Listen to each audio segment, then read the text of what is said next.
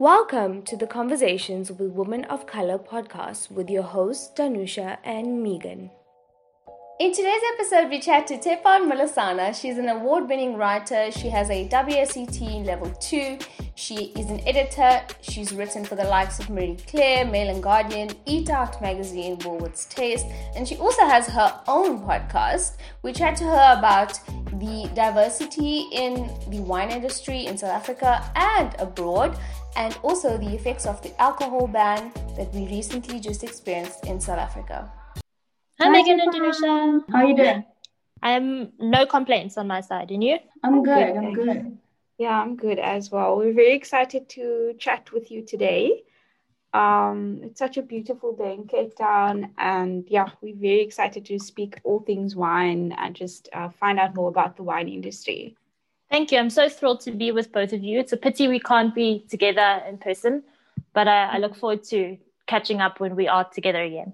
Yes, I don't know when that will happen though, but I do look forward to it. Soon the vaccine is coming. Soon. Yeah. We have to keep the faith. Yes, we do. Okay, cool. So, Tephan, we are very keen to find out more about your story. We just want to know what initially got you interested in the wine industry. So it's a bit of a long and twisted story, but I love that quote by Steve Jobs where he said you have to connect the dots, because if you don't connect the dots, it all seems sort of displaced. So growing up in Johannesburg, my parents had a bottle store in an area called Vosloorus. It's a township east of Johannesburg, and I didn't really think about it as being part of my wine story until I started working in media. So I was working for a luxury travel magazine. I've been working as a lifestyle writer for about 12 years. So I did a bit of fashion, a little bit of travel, a little bit of everything. And my client at the time had many travel stories, and travel in the Western Cape was largely wine related. And so she said that she found it very interesting that whenever I did travel stories, I did spend quite a bit of time, delving into the wine. And so she really encouraged me. And then a few years later, in 2013, I was a finalist for the Veritas Young Wine Writer of the Year award. And the editor of Classic Wine magazine was one of the judges. And she had said to me, she sent me an email, which was, I didn't win, obviously, but it came out of the blue. And she said to me, listen, I read your work and there's a real lack of voices that are similar to yours. And I would suggest that you start a blog or you take this path going forward. And so Catherine Henderson, that editor, I think was one of the strongest voices of encouragement for me. And so I think from that point in 2013, it really shifted my focus. And it reminded me of being back in Vosloorus and helping my parents when we were working and we were shifting stock around. And, you'd go around the shelves and stock in the township, especially wine stock, was very interesting because you'd have, all your big brands. So it wouldn't be, and people really underestimate the township wine market. But there's a lot that I realized that I'd been learning probably my whole life. And I didn't until it came to that point where I was trying to refocus my energy and trying to figure out how it was that I was going to move forward. I started trying to draw back on those references from back then. That is so interesting. I mean, I remember your blog from back in the day called Taste and See. So is that the blog you were encouraged to start? It's very interesting that you think it's a blog. I was teasing you guys before we started the interview that I'm a little bit of a technological dunce. So because I've always believed in, sadly, I'm learning now, I've always believed in the analog style of media. My blog for me always remained very personal. So my blog, to me, it's still a bit of a bookmark. It's not, I don't market it. I know that there's still a Tumblr that exists, and once a year on a WordPress site that is called Taste Let's See, I do share a list of my favorite wines of the year. But for me, it's more of a, like I said, like a bookmark in a book. It's I try not to look at it as blogging per se, because it just helps me to reference. And I try and share, anecdotes and people that I've come across and moments and experiences. But in terms of blogging, I have so much respect for bloggers. I really do, because it's such difficult work. You rarely get paid. And I think if South Africa is very far behind in terms of the international media space, because it's highly under rewarded work. And so that's why for me it has to be personal. Otherwise I think I would have quit a very long time ago if I was waiting for any kind of validation or reward. You have such a beautiful you've got a beautiful presence online, and thank you. I'm so obsessed. I just came here to be complimented. You've got such an amazing style of writing as well. What would you say was your greatest writing experience or accomplishment?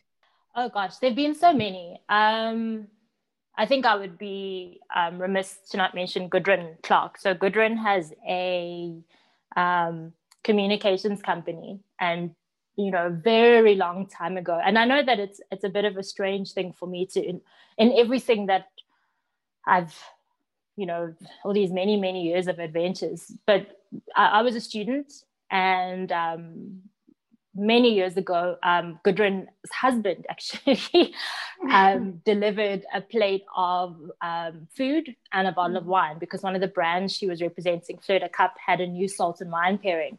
Yeah. And for me, it's that memory really stands out to me, because I think that we've had a huge monumental, especially this past year, we've had a monumental lack of human connection. And when I think about it, most of my experiences in the wine industry have lasted, and not only the wine industry, but the media industry, they've lasted in my memory because of the fact that I've had great human connections. And, through Gudrun, I was able to, for example, take, I don't know if you know Twiggy Molly, Tepang and I was one of my guests at a wine tasting in Stellenbosch. So the two of us had a day there, and Tepang and I actually grew up together. Our mothers are friends. And then a few months ago, just as one of our lockdown restrictions was lifted, it's so strange for me because I've been doing this for so long, but just as our restrictions were lifted, I was able to attend the launch of a new sparkling wine in a can. And the person who I happened to be seated next to at lunch was Trevor Stearman. And it was hilarious because Trevor and I also go way back. Like we, real bloggers. I mean, the real ones, not me. Like people that take their blogging seriously.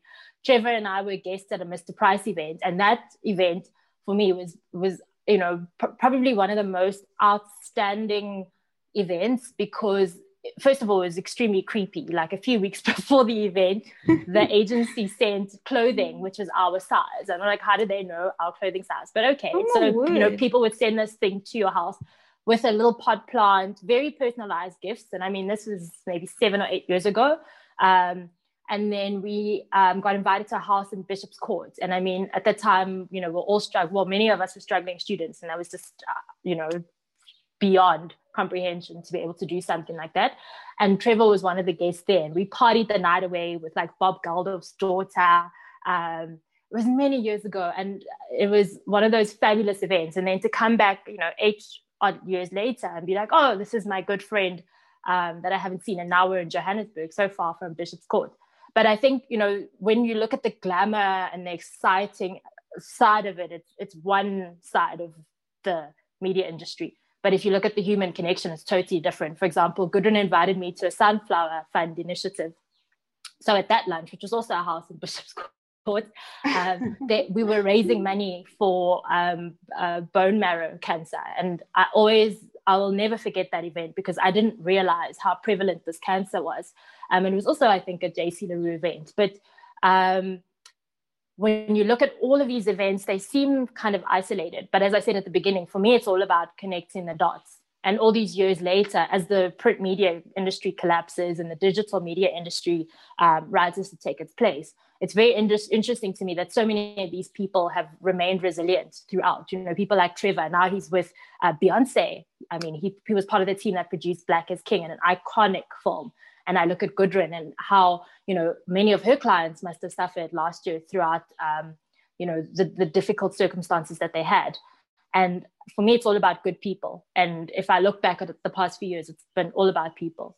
Sure, that's quite amazing, Chepang. I love your analogy of connecting the dots. It's something that we don't often do. We don't look back to think like, where did I grow up? Like, what did I learn here? And then, where did I go after that? And then adding every single aspect of our lives together and thinking, where did this lead me? We often just like thinking about the future, or worried about the future, and, focus on mistakes of the past, not thinking that, what, everything has led me to this point. So yeah, the fact that you're saying it, you're repeating it, it's actually going to stay with me because I actually haven't done that in a long time. Oh, you must. Yeah, that's amazing. Thank you for sharing that story with us. I just wanted to know from your side. I mean, we're talking about lockdown, and we know COVID, the pandemic, it's still here. We know so many wine estates, so many wine farms, workers, the hospitality industry as well has suffered. But if we look at it, we know that most owners are still predominantly white. Do you think that this industry is doing enough to promote Black ownership? Do you think that there needs to be some change, and what actually needs to change on this front? So you've asked two questions, I think, in your one question. So the first question was, what is the effect of the lockdown? Yes, yeah. And then the second question, I guess, is related to what will the effect of the lockdown be? So when I think about it, I think of wine as a value chain. And I think that it's upsetting to me that many people don't realize when they, and I mean, it's difficult to not complain, but many people don't realize when they complain about their own circumstances that so many people along the value chain are suffering. And what do I mean by that? For example, I worked in media. So most of my income came from the media industry. So Media 24 had to shut down several publications. Caxton shut down several publications. If you think about the fact that there are no airline publications, several of those publications are no longer in existence because there are no airlines. And the airline industry is also collapsed. So in that sense, there are so many industries that have suffered, not only the wine industry. And it's quite difficult because it seems as though this is an industry that has suffered, but I think that there are just some very prominent examples. So I was listening to Rico Basson, the chair of Vinpro, speaking to Bruce Whitfield on 702 the other evening, not too long ago, actually, only on the 14th. And so what he had said is that there are about 530 wine farms that exist. And of these, only 400 make a turnover of less than 10 million Rand a year. And when you think about a business that's making less than R1 million a month, that's frightening. How do you pay wages? How do you pay electricity? How do you pay for stock? These are farms. So what he had said when we speak about the value chain in the isolation of the wine industry was that a lot of this money comes from tourism. So you've got your accommodation, you've got your restaurants and your subsidiary industries. Associated obviously with the wine industry is the bottling industry. And then you've got the caps. So many people are Black throughout this value chain. So it's not necessarily that we should be focusing on the owners. And I do agree that I think that that's a conversation all of its own, that the transformation of the wine industry has been unbearably slow. I think that I was part of a conversation at an event called Food XX, and I really take my hat off to Studio H for that. They were so bold to have us talk about transformation. And one of the things that we wanted to emphasize to the audience is that transformation doesn't mean replacement. I think a lot of the time when people hear the words transformation, they see themselves replaced. It doesn't mean that. It means you're making the table bigger, because economically, if you think about it, look at this entire value chain. If you have not only Black, but young and women. So if you have young women and if you have differently abled persons, it makes the table bigger for those people to be able to create jobs for people that look like them. Because what will inevitably happen is that the economic pie will become bigger. One of my mentors is always speaking about transformation, and he wrote an incredible book called Lift as You Rise. What inevitably happens, not only in terms of representation and inspiration, but when you give a young Black person an opportunity. It doesn't only inspire the next young Black person, you also give them the economic means to open the door. So when I open, for example, a restaurant in Khayelitsha, I'm going to be encouraged to look for farmers of produce that are close to me geographically, because that'll be cheaper. And inevitably, what that means is that I will be able to uplift those people. So I think that when the South African wine industry has the opportunity to realize that and recognize that in real terms, this industry will grow. And at the moment, there are some incredible projects. I've written extensively over the years about different ones. For example, the Cape Winemakers Guild Protege Program and Compagniersdrift. Drift. Compagniersdrift is 100% Black owned. It used to be part of the Meerlust Workers Trust. And for me, it's an incredible program. And it's an incredible example of what could happen. So Meerlust and their partners decided to open a bottling facility and then have the workers, so 30 of the people that grew up either at Meerlust or worked at Meerlust, started this bottling facility. And they service many wineries throughout the Cape. And over time, they've been able to buy out the share, and now it's 100% Black owned. So when I think about it, and I'm sorry if the term offends anyone, but when I think about it, 30 plus colored people who not even one generation ago were underpaid, underskilled workers are now owners of a business. That's inspiring. And not only is it inspiring, it's economically uplifting, because they can take that money and grow similar businesses. That is corkage, that is labeling, all sorts of businesses that are affiliated with the wine industry. Sure, that's quite amazing, actually. I definitely will read up more on that. That's like, yeah, that I don't know about that at all. I haven't come across the Meerlust Oh, you must taste the Compagniersdrift wines. They're also really delicious. Oh, I will. Thank you. Okay, yeah, that's an amazing way to look at it, though, to say that, it's not about someone's place being taken.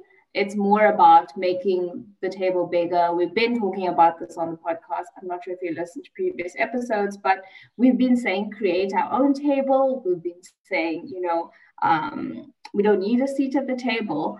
But it's interesting that you say that, just extending that table a little bit and allowing for Black people to take up space there would make such a huge difference to their entire life and then their families and their generations to come from that. Mm-hmm. So, yeah, and the community, yeah. Absolutely, 100%. Yeah, I have to agree with you, Danusha and Tshepang. Representation really does matter. And it's amazing to see these programs implemented in communities where, we can uplift and we can give people the opportunity to get involved in the industry. So, Tshepang, I just want to know, you spoke about being in the industry for a number of years. You've worked in media. I would like to know, what struggles do you face being one of the very few Black women in the industry?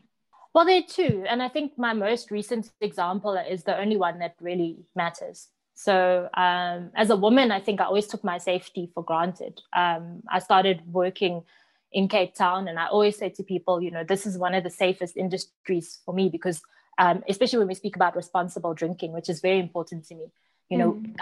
Cape Town, you guys are incredibly lucky. Media companies would send a bus and no one would have to drink and drive.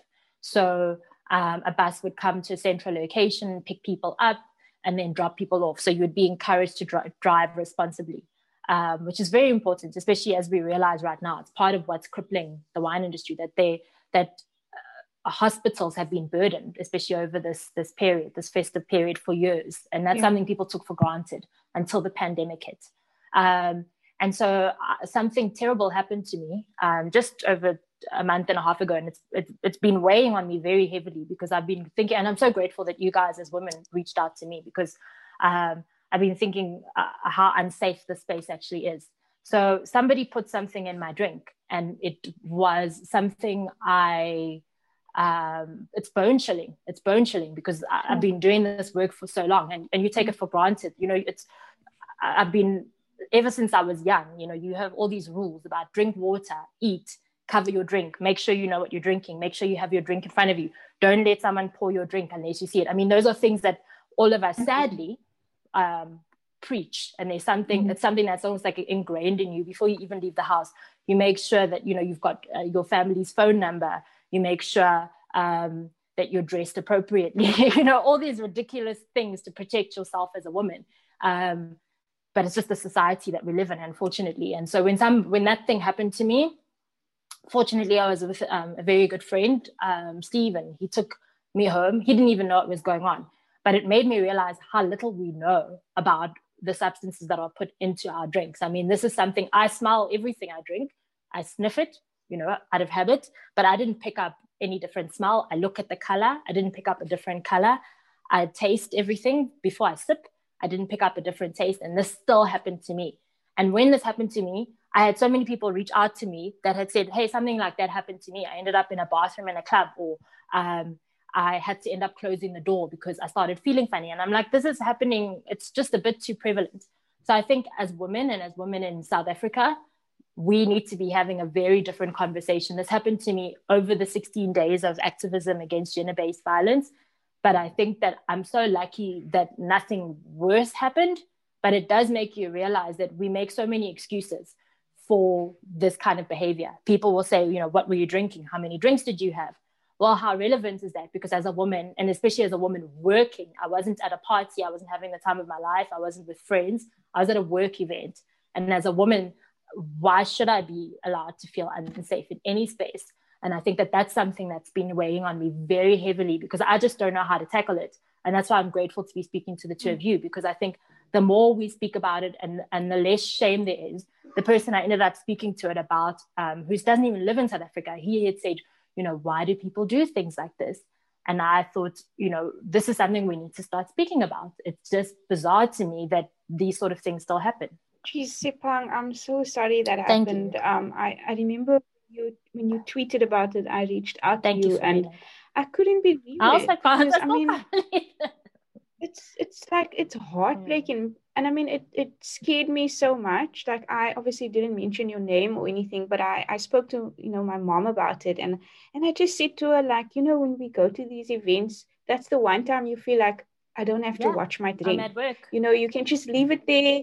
And I'm like 10 or 5 minutes later, you come, you pick up your glass, and you're not like worried, like, should I be checking if anyone spiked my drink? Like, we never ever feel like we, you know, need to look out for drinks or anything. It's the one time you feel as if you can let your guard down and perhaps just feel a little bit safer, because I mean, the world is not a safe space for women. Not at all.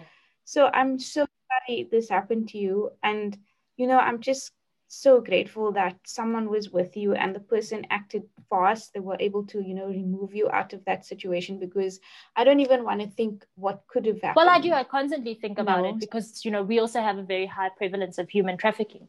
And, you know, that's also something we don't speak about as women. And when you look at the indentured labor that came along with this industry, and how that has shifted over the years, there are so many conversations that we need to start having. And you're both very intelligent, very well-read women. And I think that we need to start having this conversation as women, and we need to empower ourselves, and we need to know as much as possible, because it is bone chilling. It really is, when you think about what could have happened. Yeah. So yeah, I'm so sorry this happened to you, and I can't even understand why it happened in the first place. And what's more frustrating I don't want to think about that.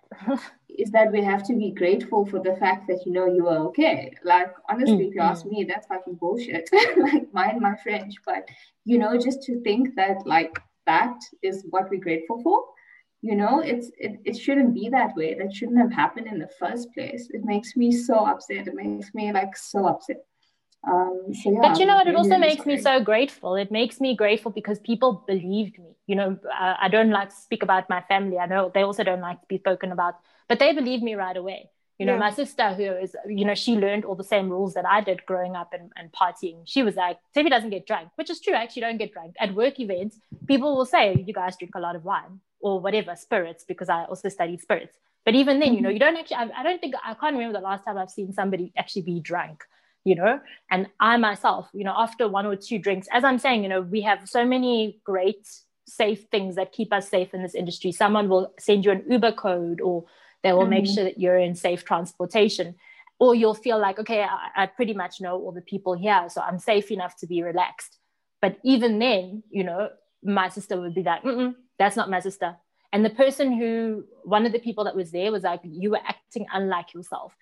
And I think that somebody felt bold enough and brave enough to do this in this space. And just the week before, I had said to somebody at a different event, because with COVID, I think it was more than a week before, you also can't go out every week. I try and space things out so that I make sure that I'm isolating. I had said to her, you know what, I wear trousers, especially in Joburg, because you have to, you know, go from one place to another. And it's not so easy, you know, just in terms of taking a shuttle. Everything's incredibly far apart. So I try not to wear dresses. And she said to me, why do you not wear dresses? And I said to her, I actually don't feel safe. And it's just the reality of being a woman in South Africa. But I think that we start to feel more safe when we share. I think that I was very lucky that I had a friend with me who made sure that I got medical attention right away. And even though I was embarrassed because, you know, you keep hearing, how was I acting? You also feel safe enough that people who were around you are able to say, something different or funny happened. And I think that we need to create that network, and I mean network in terms of having a net that will catch people, so that we can all say to each other, you know, this sort of behavior is unacceptable, and it shouldn't happen to anyone. And it scares me so much that this happened to me, with all my funny little rules about drinking and knowing everything about drinking, that I studied brandy and I studied wine and I studied spirits, but I was still unable to pick up that there's a different smell or a different color or a different taste. And I think that is frightening. Yeah, I think they're made in such a way that you won't pick them up. I don't think anyone would be able to. But I do hope that, you know, you get some healing and some kind of, just some kind of calmness about this, and like peace, eventually, because it's really not something that, you know, you want to keep playing in your mind, and it's very scary, I'm sure. I wish you all the best in that regard. I think, so I just wanted to ask you as well. So you mentioned that you've been in the industry for quite some time, many years. How long have you been in the industry, and did the industry... No, let's not count years. A lady doesn't. You won't give away your age. You know, it's so funny because so I can officially say, I'll say that from 2016, when I won the Veritas Young Writer of the Year award, that things became a little bit more official and legitimate. But, you know, so I was featured in an Elle magazine article, and like before then, you know, my age was, you know, my personal conversation with myself, and then it was on the internet. So it's really easy to Google. Did you find like the wine industry actually welcome you? Oh, very much, very much. Like I said, you know, I don't know what people mean by industry. It's always very funny to me when people use the word industry. I think, fortunately or unfortunately, I've always had the ability to say when I'm not comfortable, which is why I guess it's been such a blessing to be able to speak my truth with this incident. So when people speak Afrikaans, for example, I'll put up my hand right away and say, even though I hear Afrikaans very well, I grew up in Afrikaans town, I refuse. It's not, otherwise I'll just start speaking Sesotho to everyone, and then where are we now? Like, that's not fair either. But recently, I think when people say industry, this is a global industry. This is not a South African industry. And recently I had a conversation with someone in California, if you can imagine, and they've got a scholarship going for, now there's a BIPOC, people in America. So I think that worldwide, this is an industry where Black people are on the back foot, but it is a worldwide industry. And a few years ago, I had the opportunity also to go to Champagne, darling. I went to Champagne Lantern. So this is a global industry. I think that people can cry, and all of us can cry. You know, I work as a writer for one of the most prominent restaurant reviews in the country. And there are not a whole lot of Black-owned chefs or Black-owned chef-run restaurants either. So people can say that, no, the food industry is anti-Black. But then again, the food industry might be called anti-woman because there are not a whole lot of women run restaurants. But that's why, for me, I said at Food XX a while ago, I don't like playing the oppression Olympics. I think that it's very clear that there is work to be done. And I like the fact that we are able to vocalize the realities, that it's not nice as a Black person to go into a space and look around, and the only people that look like you are the ones serving the food. Not that there's anything wrong with that. It's noble work. It's humble work. It's work that I do myself here every day. But it is incredible that Siba is now running a restaurant at the Table Bay. That's incredible. And more of those stories should be happening. But then we must remember that the food industry is also a global industry. One of the first, at the beginning of lockdown, one of the first webinars that I participated in was with a woman called Shah McCoy. And Shah is a sommelier who operates out of New York, but she worked in Portugal for many years. So I think that if you look at this as a global industry, and if you look at the fact that around the world, there are many different, we spoke about the value chain earlier, there are many different levels on the value chain. You don't necessarily need to own a wine farm. You don't necessarily need to be a wine writer. You can, like Shah does, which is now run her own wine club, because she can't run a restaurant floor anymore because of COVID. There's many different ways to participate in the industry. Ideally, in about 5 or 10 years, we'll be having a very different conversation, because all of those amazing young people who've been trained by the Cape Winemakers Guild Protégé program will have upskilled, and they've had that incredible skills transfer. And hopefully they will be running their own tasting rooms and wine farms, and we'll be able to ask them for how you did it. But at the moment, I think that as long as we continue to look at this under the microcosm that it is, we're going to struggle.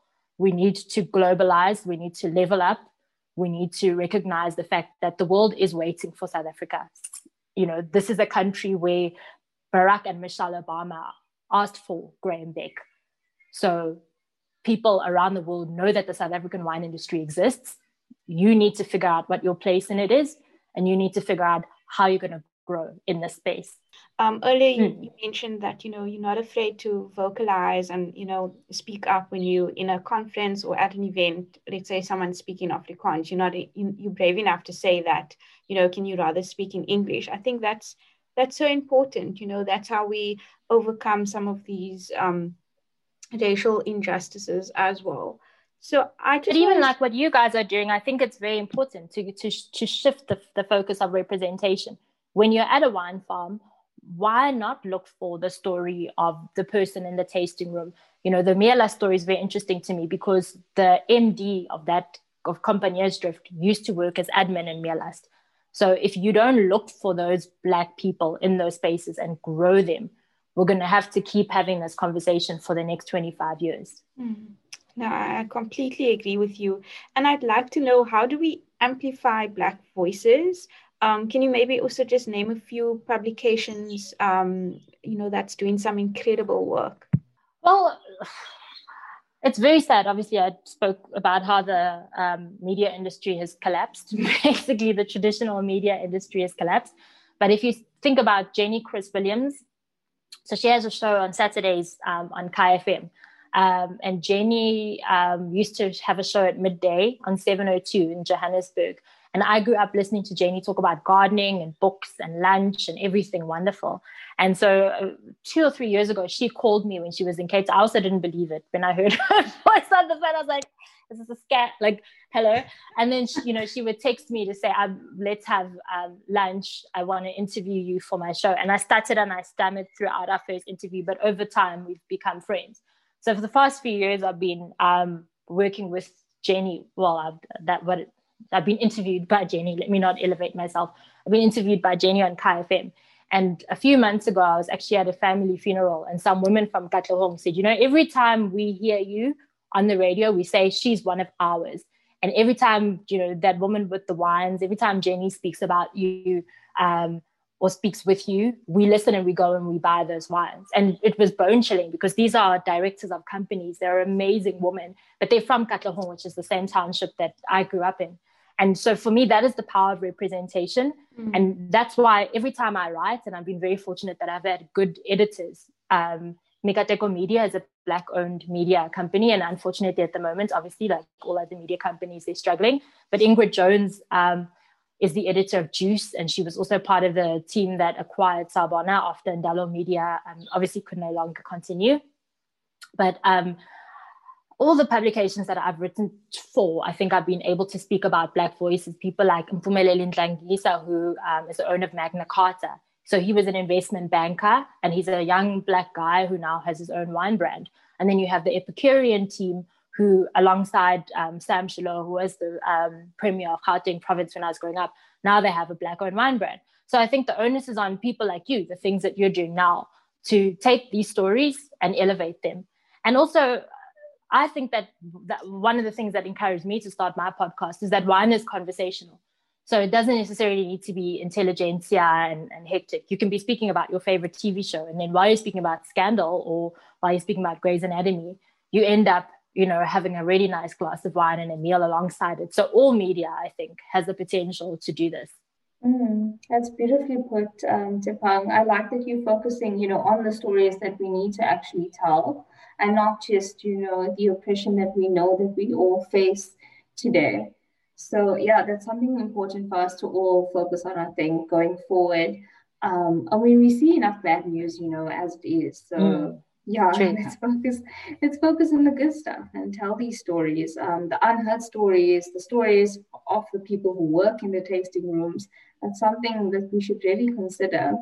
So according to EWN, we've actually lost an estimated 7.5 billion in sales revenue in the wine industry. So is there other ways to support wine sales right now while we wait for the alcohol ban to be lifted? That's a very interesting question, because I had spoken to a winemaker who'd said to me that, private sales have gone up. So although the hospitality industry is sadly suffering, private sales have gone up. And I think that we're looking at these numbers in isolation. So, for example, according to the Journal of Wine Economics, the export of South African wine declined from $781 million in 2018 to $661 million in 2019. And at that point, South Africa had only a 4% of global wine exports. So that is at 2019. So I think looking at 2020, this is before the pandemic. So you can look at these numbers and you can cry foul and, we can stand on tables. But the truth of the matter is that this is an industry that was in decline before the pandemic. And as I said to you at the beginning of our conversation, very few of these wine farms were actually profitable. Yeah. According to Vinpro, only 28% of South African wine grape producers were profitable in 2018.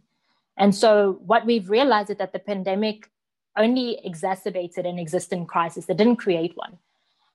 And if you think about it, in reality, people who were wine drinkers before the pandemic are still wine drinkers. Those were people who knew to go onto their favorite websites, place an order, and have a delivery at home, which is why that winemaker had said to me, it's interesting for him that private sales have gone up.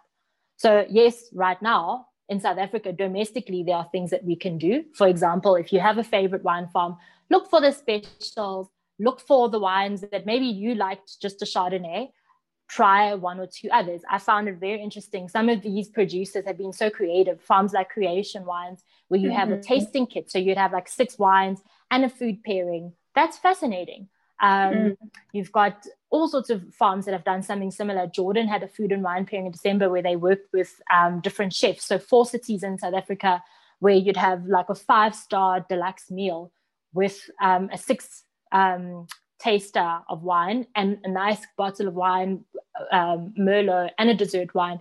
So that would probably be the cost that you'd normally pay at a restaurant, but now you're having it from the comfort of your home. So look out for these sort of specials. Support your restaurants. I know that a lot of restaurants are obviously suffering at the moment with the curfew, but restaurants like DW 11 to 13, you've got a 4-sharing meal or a 2-sharing meal that you can order, the roast lamb or the chicken, and pair it with wine that you would have ordered from the restaurant. So go on to those websites and order, but that's just domestically. I think that in reality, South African exports are the future. And I think that if anything, this pandemic has shown us that, because even though we declined from 2018 to 2019, from 2019 to 2020, despite the 5-week-long ban, that volume actually grew. So it grew by 7.7% to 9.1 billion rand. And of which that billion rand, 7.9 billion rand, comprised of 8.3% of packaged exports. So that wasn't the bulk wine that grew, it was the actual packaging. So my suggestion is twofold. I think that South African wine needs to rebrand. And Mike from Villera has been preaching, and from the Stellenbosch Winery has been preaching this for the longest time. And it didn't really make sense until now.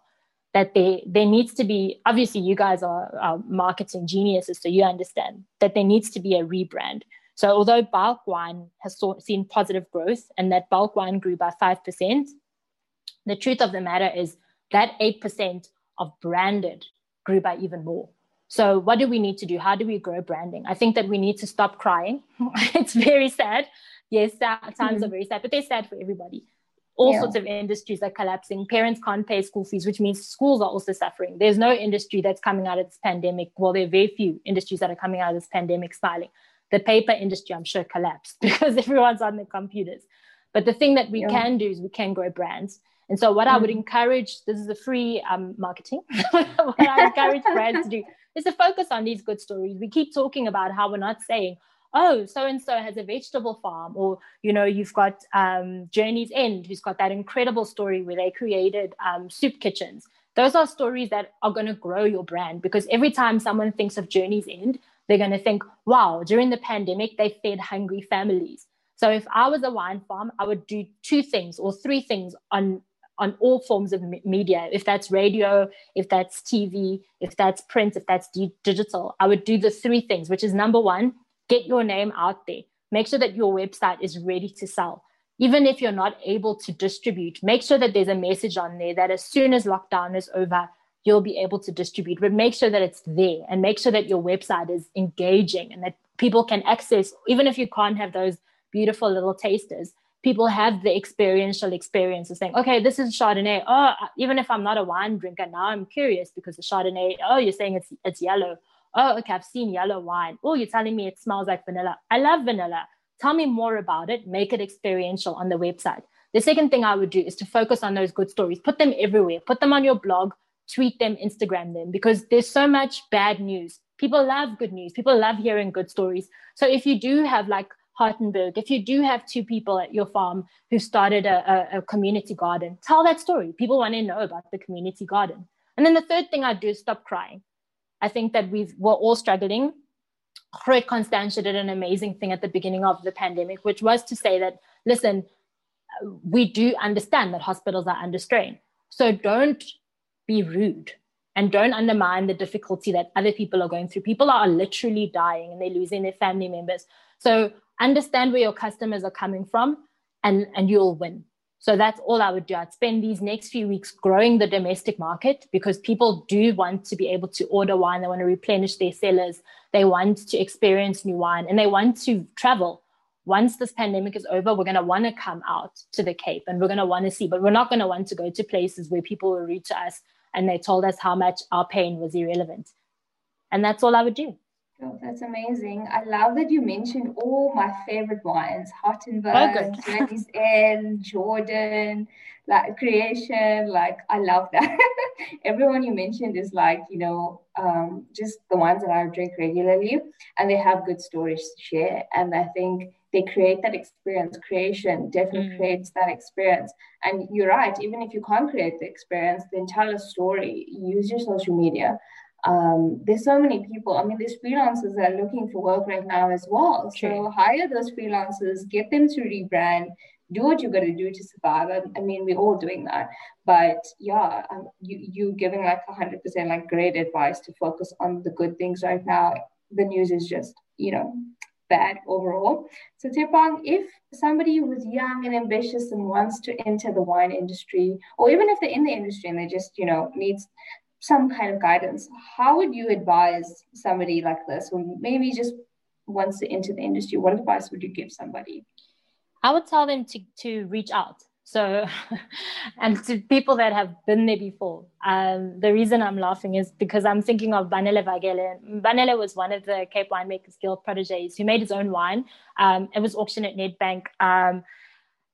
They had a private tasting here in Johannesburg, and it was a record-breaking win, because I think one bottle of his wine reached 50,000 Rand. So find the Baneles, find people like Tinashe, who was a sommelier. You know, these stories are amazing of Tinashe and Joseph, who started out, you know, as sommeliers, started out in the restaurant industry. They now have their own wine brands.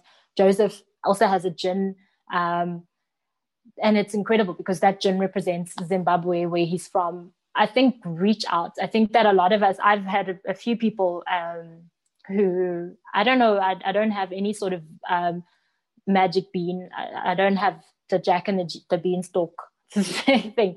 But I think the two things you can always do for yourself is to educate yourself and to reach out.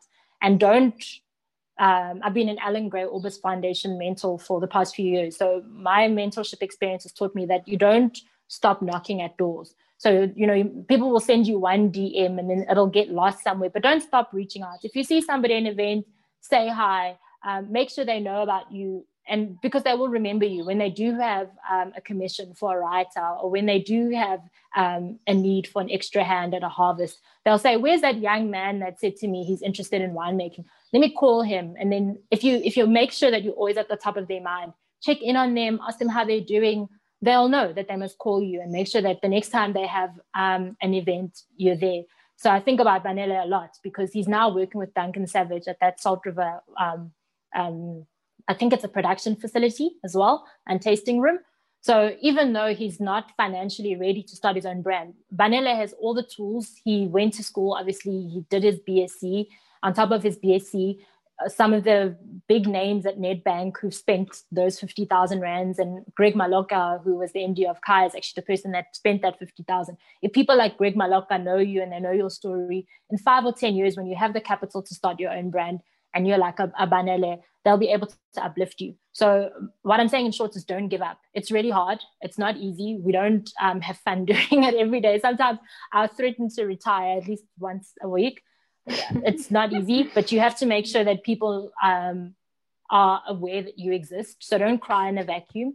Reach out and say, hi, you know, there's a lady that contacted me on Twitter. She was a sommelier. The restaurant obviously closed down, but I'm watching out for her. I'm always looking at her timeline. I'm always wondering, you know, what she's going to do next. I had said to her, for example, because she was asking, you know, how does she get people to send her things? I said, you know, I really don't know. Sometimes I open my door and someone knocks at my door with a bottle of wine, and I also don't know why they're delivering it to me. But the truth of the matter is, if you do these things, people will know you're doing them. So I'm always keeping an eye on her, and that's because she reached out to me. So keep reaching out to people. It is hard, but don't be discouraged. I always think to myself, you know, the like I said, it's not like a magic formula. It's not like you can grow a couple of grape seeds in a thing in some cotton wool and it'll become a vine tomorrow. Keep watering it. These things take time. Be patient, and also just be nice. Actually, speaking of that Mr. Price event, that is Poppy Galdorf gave that piece of advice that I've never forgotten. She said, just be nice. So I know that sometimes I'm grumpy and I'm tired, but when I think about it, that's probably the best advice in the world, that the best thing you can do is just be nice. Actually, that's it. Thank you so much for the advice, Sipang. I think that's so important, you know, find mentorship and don't stop knocking on doors. You know, perhaps it won't happen immediately, but, you know, you never know what could happen down the line. Yes, and I also think, you know, it's incredible, like, tables turn. Tables really do turn. I think people forget that, you know, even right now, you might be a struggling student or you might be a young working professional and you come home and you're tired, but tables turn. In a few years, you might be the one with the power and the ability to shift someone's whole future. So that's, for me, it's critical that even you in that position, don't be so discouraged that you give up. Yeah, that's very important. So before we close, you have a podcast called In My Kitchen. If anyone wants to listen to your podcast, if anyone wants to connect with you on social media, where can they find you? So it's at In My Kitchen Pod on Twitter and Instagram. And then it's on Apple Podcast. I'm on Anchor, which means it's on every platform from Google Play to Spotify. Cool. Awesome. Yeah, I love listening to your podcast. Thank you. I've purchased 2 bottles of wine.